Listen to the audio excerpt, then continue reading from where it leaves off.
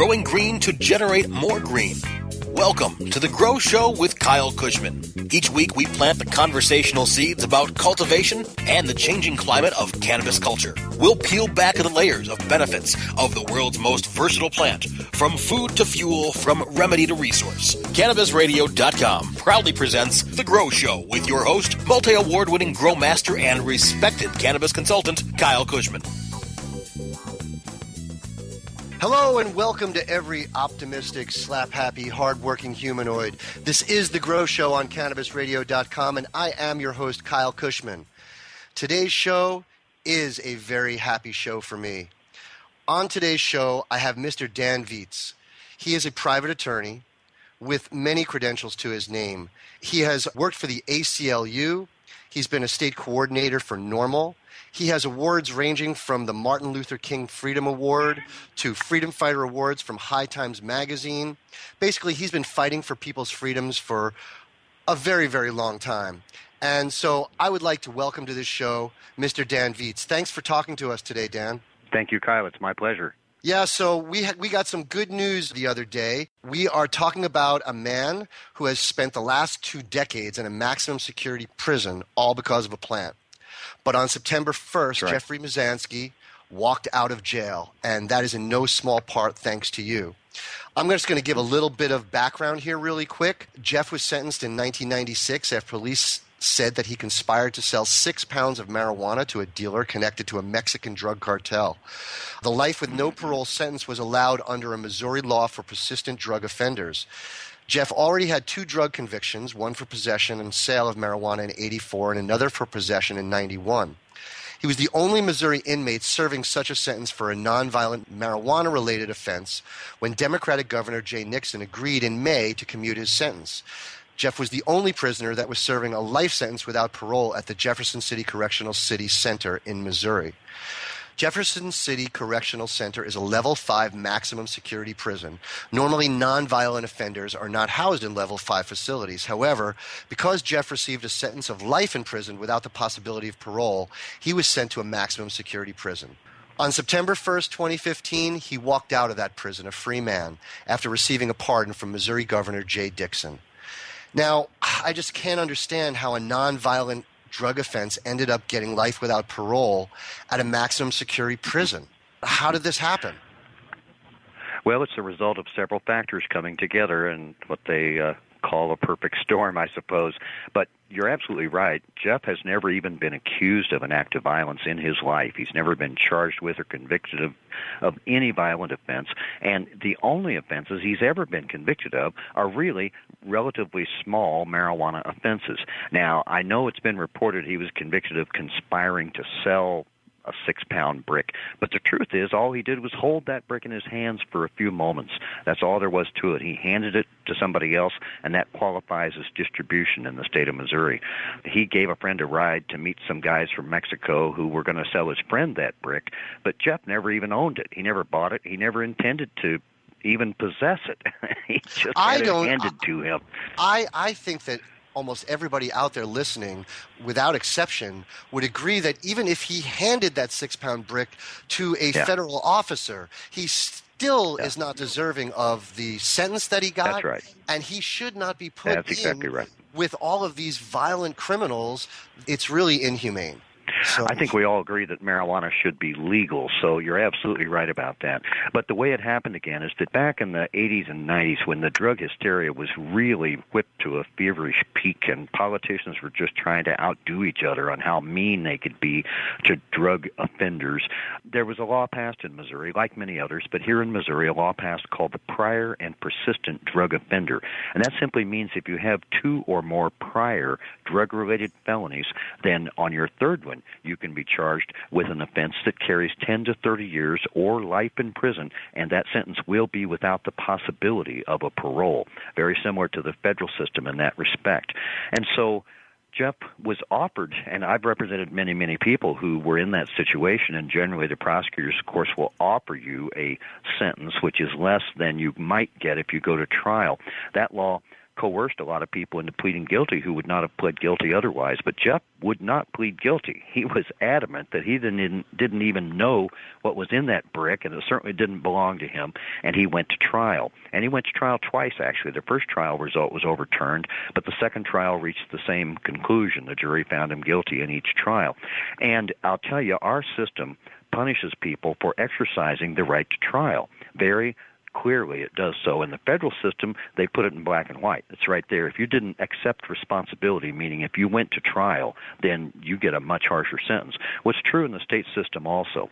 And because Jeff went to trial, the prosecutor who had been offering him 20 or 30-year sentences, and it's outrageous, crazy sentences, but that same prosecutor, after Jeff went to trial, asked for life without parole. But it's really the judge who is to blame. Judge Ted Scott is the one who gave that sentence to Jeff Mizanskey.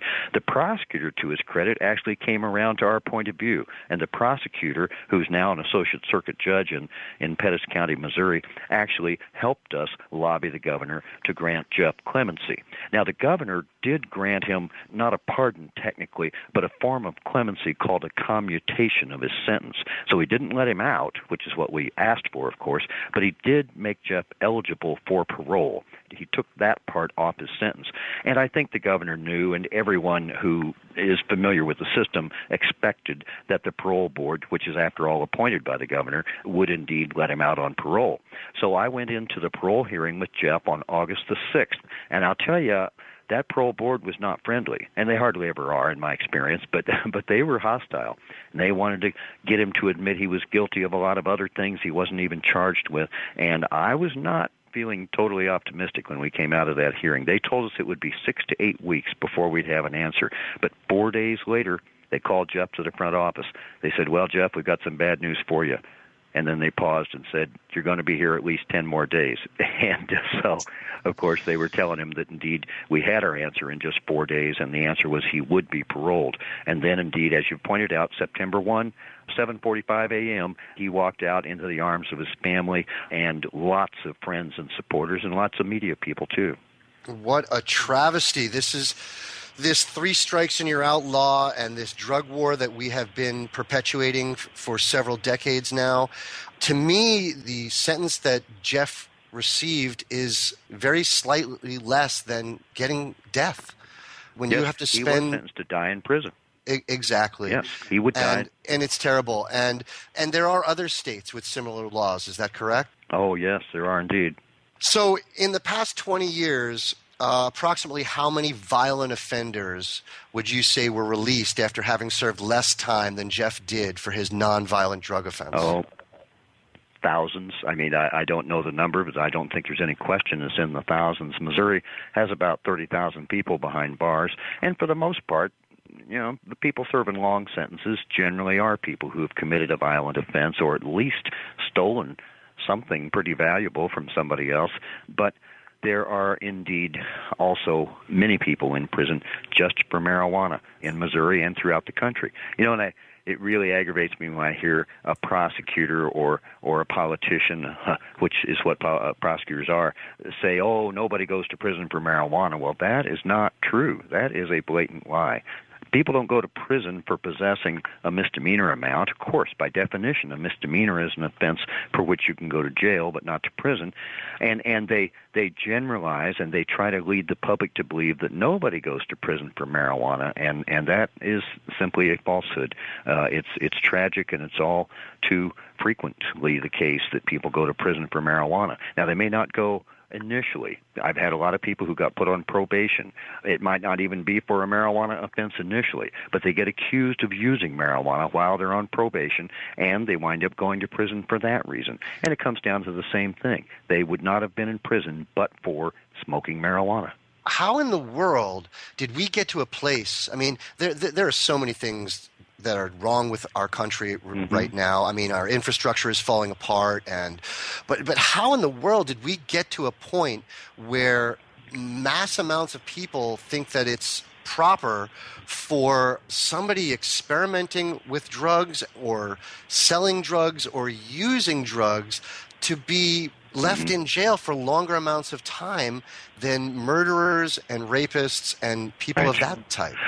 That's exactly the right question. I mean, that is the question that future historians, and I'm talking the short-term future, in a few decades, people will look back and just, I think their mouths will drop and they'll be astounded, and it'll be difficult to believe. Was it money? Of course, was from it our money? point of view, What was the self-interest that brought us there? It's prejudice.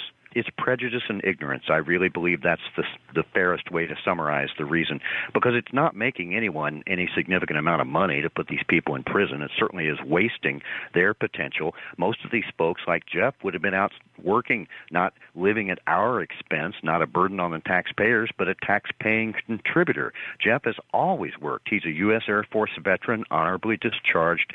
When he got out of the Air Force, he was at Whiteman Air Force Base in Missouri, which is near Sedalia. So he had married a lady, and they had a couple of kids, and they decided to stay around. They liked the area. And he's always worked. He's worked in construction. He's worked in property management. And yes, he smoked marijuana, and yes, he sold small amounts to friends, and some of those friends turned out to not be friends. And so he got a couple of, like 1 ounce sale, as you said earlier. That's a felony, of course, in Missouri. In Missouri and in many states, distributing any amount. I mean, literally passing a joint can be charged as a felony here because that's distribution. But you can also be charged, and you will be charged generally with a felony if you have as little as 2 ounces. Or if you try to sprout 1 seed, that's a felony. That's cultivation, a Class B 5 to 15-year felony if it's your first offense, and more if it's a second or subsequent offense. So the penalties are still extremely harsh. But at the same time, it's important to know that just last year, our legislature, which is not a liberal legislature by any means, passed a half dozen very good marijuana law reforms. And one that I had the opportunity to fight for, I served on a Missouri Bar committee that rewrote the entire criminal code. And one thing I really pushed for in that committee is to repeal this crazy prior and persistent drug offender law.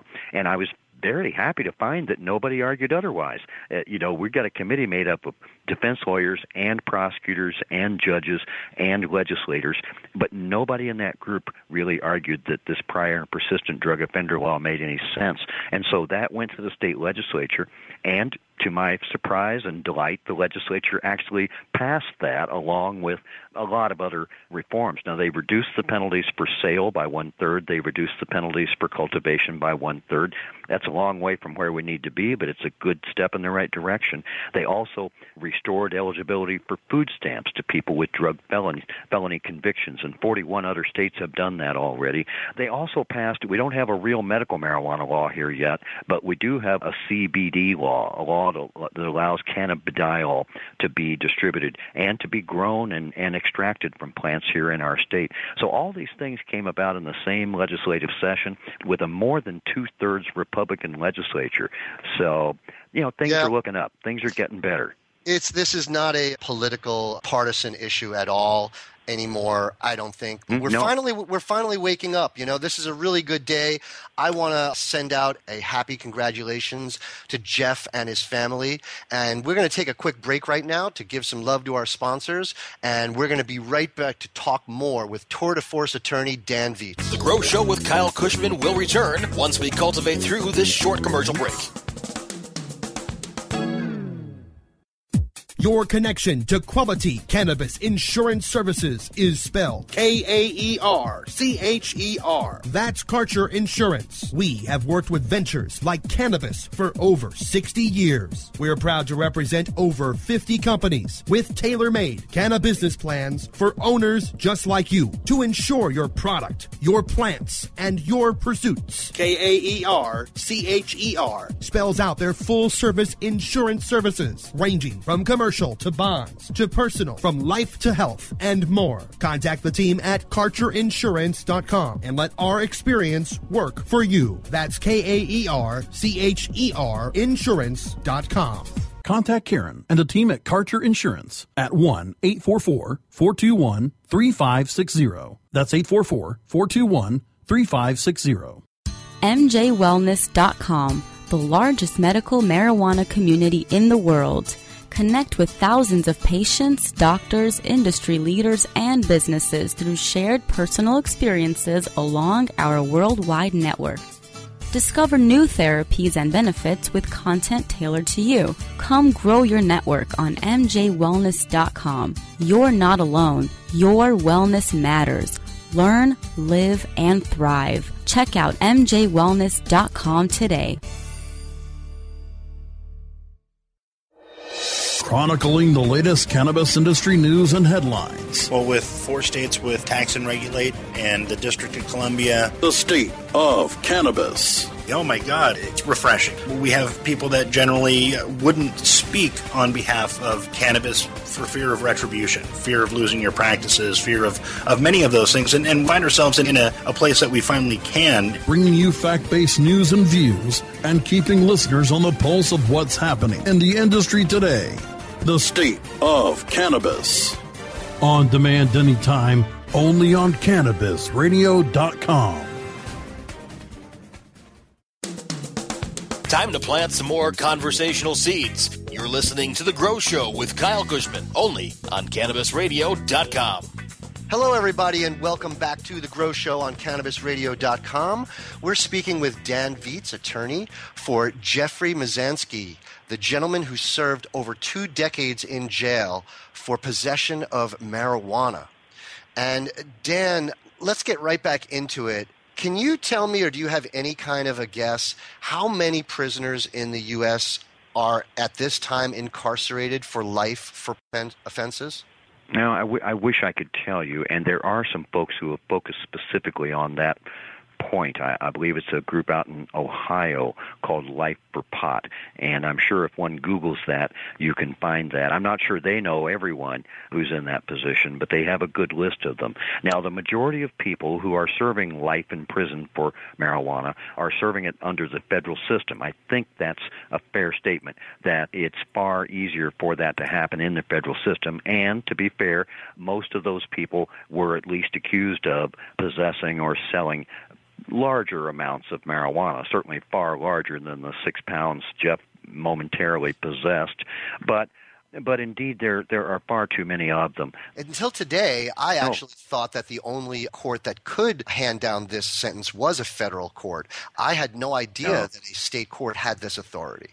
In some states they do. In Missouri they still do. As I said, we have repealed that law, but the repeal does not become effective until January of 2017. So for the next year and a half almost, there is still that possibility here in Missouri. And I'm sure there are other states where such laws are still on the books. Yeah. And I'm sure, this is kind of a rhetorical question, are minorities or low-income folks more likely to receive life sentences for pot-related offenses? I think that's a safe assumption to make. Indeed, the ACLU did a comprehensive study of how race and marijuana law enforcement coincide just a couple of years ago, and I believe the report's called Marijuana in Black and White, and they demonstrated that there are vastly greater numbers of African Americans arrested for marijuana than European Americans, and far more than their numbers would justify, and far more than, well, the reality is that black people don't use marijuana at any greater rates than white people do. It's just they're more likely to get arrested, and they're more likely to get, for instance, black folks who are accused of murder are far more likely to get the death penalty. So I believe it's a reasonable assumption that, indeed, you're more likely to suffer an outrageous marijuana sentence if you are an African American. Sure. Can you tell me, are there more or less, or is it really an irrelevant question, are there more people being sentenced to this life without parole for cannabis than they are for other drugs? No, I don't know that that's true. In fact, as far as we know, Jeff was the only person in Missouri sentenced to life without parole for marijuana only. So I don't know if that's true or not. It is a tragedy when it happens to anyone, but we hope there's no one else sitting in prison in Missouri for marijuana only, serving life without parole. Certainly. You know, we're definitely making great strides. This has been a really great year for tolerance is the word that I like to use, what with the Confederate flag coming down and with the rights for gay marriage and the rights for personal use of cannabis. This has been a really good year. Do you have any kind of predictions that you would like to state about, the coming next couple of years, certainly after the presidential cycle about, ending this drug war? Well, you're exactly right about what's happened in recent years. It's amazing. It's a fundamental shift in the attitudes of Americans and finally in the attitudes of even the politicians that they elect. But we are seeing rapid reform come about. Of course, what was really amazing, I mean, the watershed event was Washington, Colorado in 2012, but we always do better during a presidential election year. And that's why the legalization in the states of Oregon and Alaska was even more remarkable, because that happened in an off-year election. That happened when it was not a presidential election year. The reason we do better in presidential election years is because not only do more people vote, but the demographics of those people who vote only in a presidential election are very different. They tend to be younger. They tend to be more progressive, more liberal, more tolerant, and they tend to be poorer, and they tend to be Democrats more than Republicans. So our odds of winning a marijuana law reform election are far greater during a presidential election. That's why we should get as many reform measures as we can on the ballot next November. And as far as predicting, and certainly I don't have any special insight into this, but I think we can say that, well, we know that Nevada will be voting on legalization. That's already been confirmed. Ohio will probably vote on it this November, but a lot of people don't like the form of that proposal, and I sympathize with those critics. But next November, again, we're likely to see probably at least a half dozen states voting on legalization. Those will surely, most likely at least, include California. Everyone's rooting for California to succeed.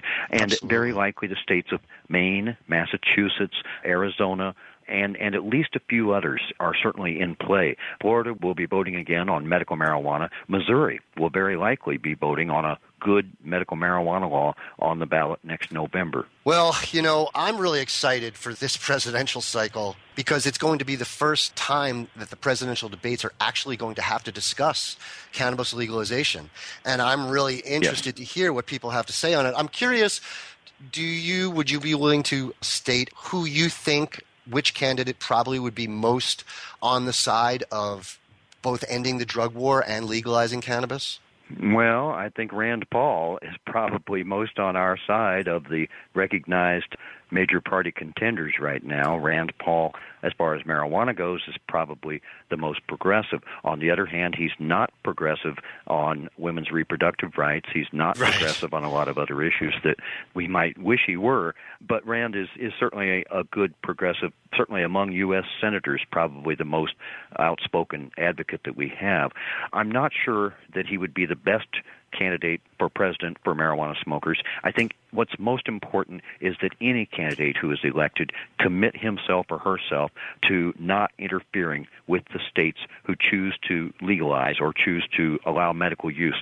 And that's something where the voters are definitely on our side. Recent polls have shown that, for instance, in Iowa, over 60% of Republican voters agree with that proposition. They may not agree that marijuana ought to be legal, but they do agree that the states ought to have the right to make that decision for themselves without federal interference.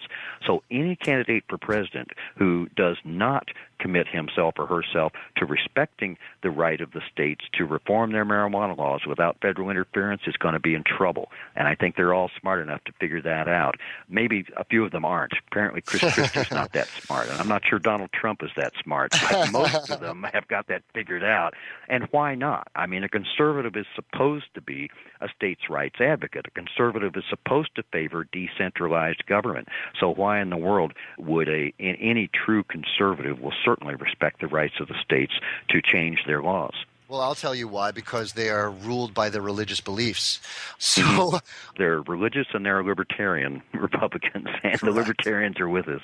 So do you see any kind of a tipping point? Is there once we hit 30 states that have legalized or something, is there some kind of tipping point that it's just going to become fruitless to continue this the way we're going?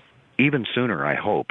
Our best historic analogy, I think, is the repeal of alcohol prohibition. Alcohol prohibition is so much like marijuana prohibition, and I think we need to keep on going back to that historic precedent when questions like this come up.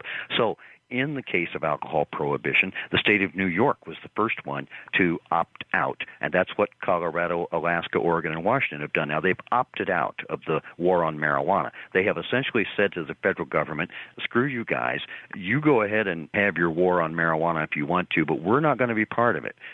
Good luck. If you think you can arrest all the marijuana smokers in Colorado, have at it, but we're not going to help you. And so that's what happened with liquor prohibition. As more states began to repeal their state prohibitions on alcohol, federal lawmakers pretty quickly, and I don't think it was anywhere near 30. It was really only a handful of them that had taken that action. Now, it helped to have Franklin Roosevelt elected president in 1932 and for him to run on a platform of repealing liquor prohibition. So, again, analogizing today, if we had a presidential candidate who was willing to come out and speak the truth and declare that he or she will fight for repeal of federal pot prohibition, it would help that candidate to get elected. I mean, again, you just look at the states and the numbers, and it doesn't, it's not hard to figure out that a majority of Americans now favor repeal of marijuana prohibition, and our politicians should do likewise. Yes, I agree so much. We all know that the war on drugs has been nothing more than a war on our own citizens. And it's time to invoke civil liberties for everybody. Right. So this has been a really great show, and I hope that maybe we'll be able to have you back, and maybe we can get to talk to Jeffrey and get a little of his personal experience. That would be great. We can certainly arrange that. Lastly, what would you tell my listeners what they could do to contribute to bringing down this terrible charade that we have going on and this travesty? We should join with our fellow citizens in non-governmental organizations. The First Amendment protects the right of association, and any American who does not exercise that right is giving up a precious freedom. We need to associate with each other. And how do you do that? You join groups. You join groups like NORML. Go to norml.org, join the oldest and best-known marijuana legalization organization in America. Follow what they're doing, contribute to their work. I serve on NORML's national board. NORML is an excellent organization. Here in Missouri, in addition to Missouri NORML, we have a group called Show Me Cannabis. Missouri is the Show Me state, so showmecannabis.org will take you to the website and information about what's going on here in our state. But nationally, of course, the Drug Policy Alliance is a very powerful player in the reform movement. Students for Sensible Drug Policy, Marijuana Policy Project. There are many, many other great groups. But I suggest NORML, and I suggest also joining and urging the ACLU to be active on this issue. The ACLU is our ally. They have been since 1968, but they fight on so many fronts, and they fight for so many freedoms that sometimes they tend to neglect cannabis. I think we need to urge our friends in the ACLU to make marijuana law reform specifically a high priority. Dan, I really want to thank you for bringing a positive tip to our show today. So many times we're talking about things that we want to have happen or that we hope that will happen in the future. Mm-hmm. Thanks so much for getting Jeffrey out of jail. And really quickly, if you just would mention maybe another website or an email of how people could get in touch with you if they would like to. If anyone wants to reach me personally, you're welcome to email. My address is danviets@gmail.com. I work with, as I said, with NORML, with the ACLU, with Show Me Cannabis here in Missouri, and lots of other great organizations who are all fighting for the same cause, and that's the end of cannabis prohibition. Absolutely. That's what we love to hear. Well, Dan Viets, thanks so much for being on the show with us today. We have to take our last break for our sponsors, and we'll be right back with Ask Kyle. The Grow Show with Kyle Kushman will return once we cultivate through this short commercial break. Dr. Dabber, hurry! Its temperature is shooting past 1,000 degrees Fahrenheit. It's burning up. I'm afraid for this little guy, it's just too late. What caused the problem? Only Dr. Dabber can maintain the perfect temperature for a smooth-tasting, slower burn. This standard vaporizer lost all of its health benefits, sending it up in smoke. So you're telling me that most vapor pens burn so hot they produce smoke, not vapor? Correct. Keep away from those standard vaporizer pens and turn to Dr. Dabber. Doctor's orders. Less heat, more flavor. Ganjapreneur.com, your guide to the cannabis business world. Ganjapreneur.com is a comprehensive resource for cannabis professionals and entrepreneurs. Download the Ganjapreneur app on your smartphone or tablet to catch up on cannabis industry news, scroll through our daily job listings, and learn about successful cannabis companies, executives, and investors. Ganjapreneur.com, helping Ganjapreneurs grow. Cannabis Confidential with Dr. Dina. Candid. I want to give you the inside story. Captivating. I want to introduce you to my kind and amazingly talented friends. Compelling. We get to meet some of the most amazing cannabis activists and warriors around.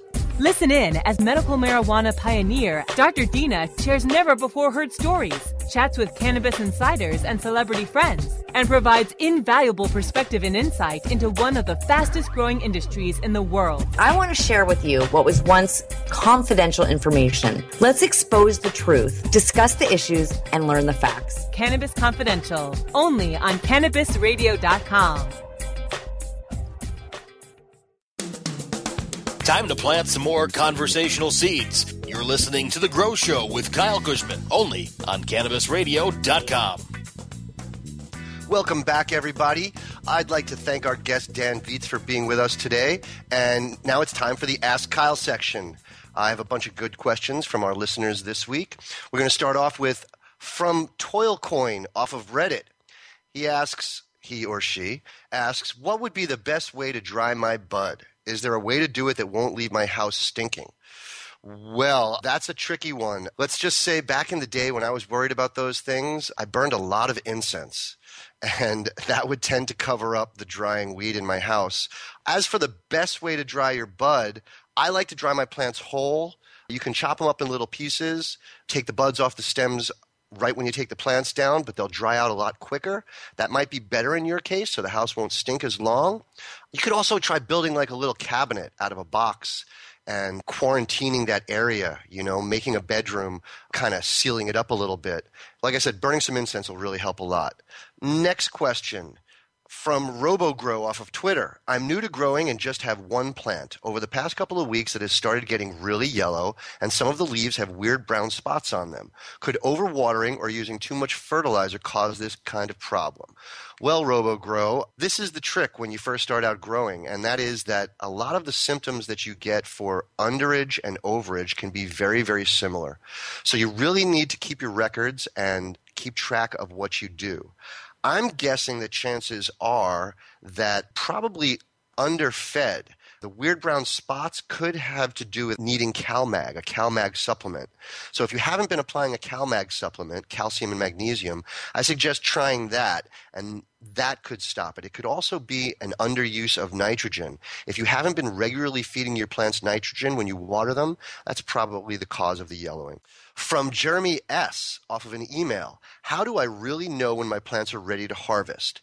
Well, Jeremy, I use a microscope. I use a pocket microscope that I get from Radio Shack. It's got a little light on it, and you put it up to the flowers when they get close to harvesting, and you can see the trichomes up really close. They look like little mushroom stalks, and they'll start off clear as glass. And then as you get closer to harvest, the clear will turn to translucent, and the translucent will turn to amber.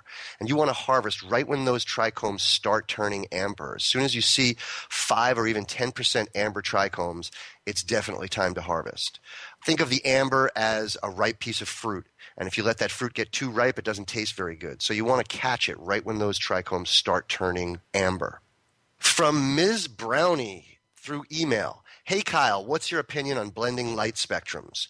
I love blending light spectrums. My regimen is to veg under completely halide bulbs and never let my plants see any sodium until the day that I flower them. This helps with bud set and keeps them from stretching. So it's vegging under halide, flowering under sodium, and then about the middle of the flowering cycle, I'll add the halides in at a ratio of 1:3, 1 halide for every sodium, and that'll help bulk up your flowers. Let's see, from Tori Gaz on Facebook, I'm in the process of moving. Do you know if it's okay to grow medical marijuana within 1,000 feet of a school zone? I know it's absolutely illegal in an illegal state. I am not an expert on this, so I would call your local departments, your local health department or such to find out. But I believe that as long as it's personal and you are growing for your own medicinal use, I think that you have the right to do that, but I would double check before you go ahead and get yourself into any trouble. And lastly, from Daw30 on Twitter, with the organic Manamix, do you also use a liquid fertilizer at any point in the veg or flowering process? And if so, what brand would you recommend? Absolutely. Manamix only has an initial charge of fertilizer, and you definitely want to amend. In fact, I use Vega Matrix basically with every watering. So if you really want to have large flowers, large plants, you're definitely going to have to feed your plants. If you want to submit your own questions to Ask Kyle, just go to our Facebook page at www.facebook.com/The Grow Show, or tweet the question to @KyleKushman420 or at Canna Radio using the hashtag The Grow Show. And now we are out of time. I would like to thank our guests and producers for making this show possible. Make sure to check out my website, KyleKushman.com, where you can find out where to follow me on social media and upcoming events I'll be attending. And you can find new episodes of The Grow Show every Wednesday by going to CannabisRadio.com or subscribe to the show on iTunes, Stitcher, and iHeartRadio. Thanks for joining us again. I'm your host, Kyle Kushman, and as always, please stay lifted.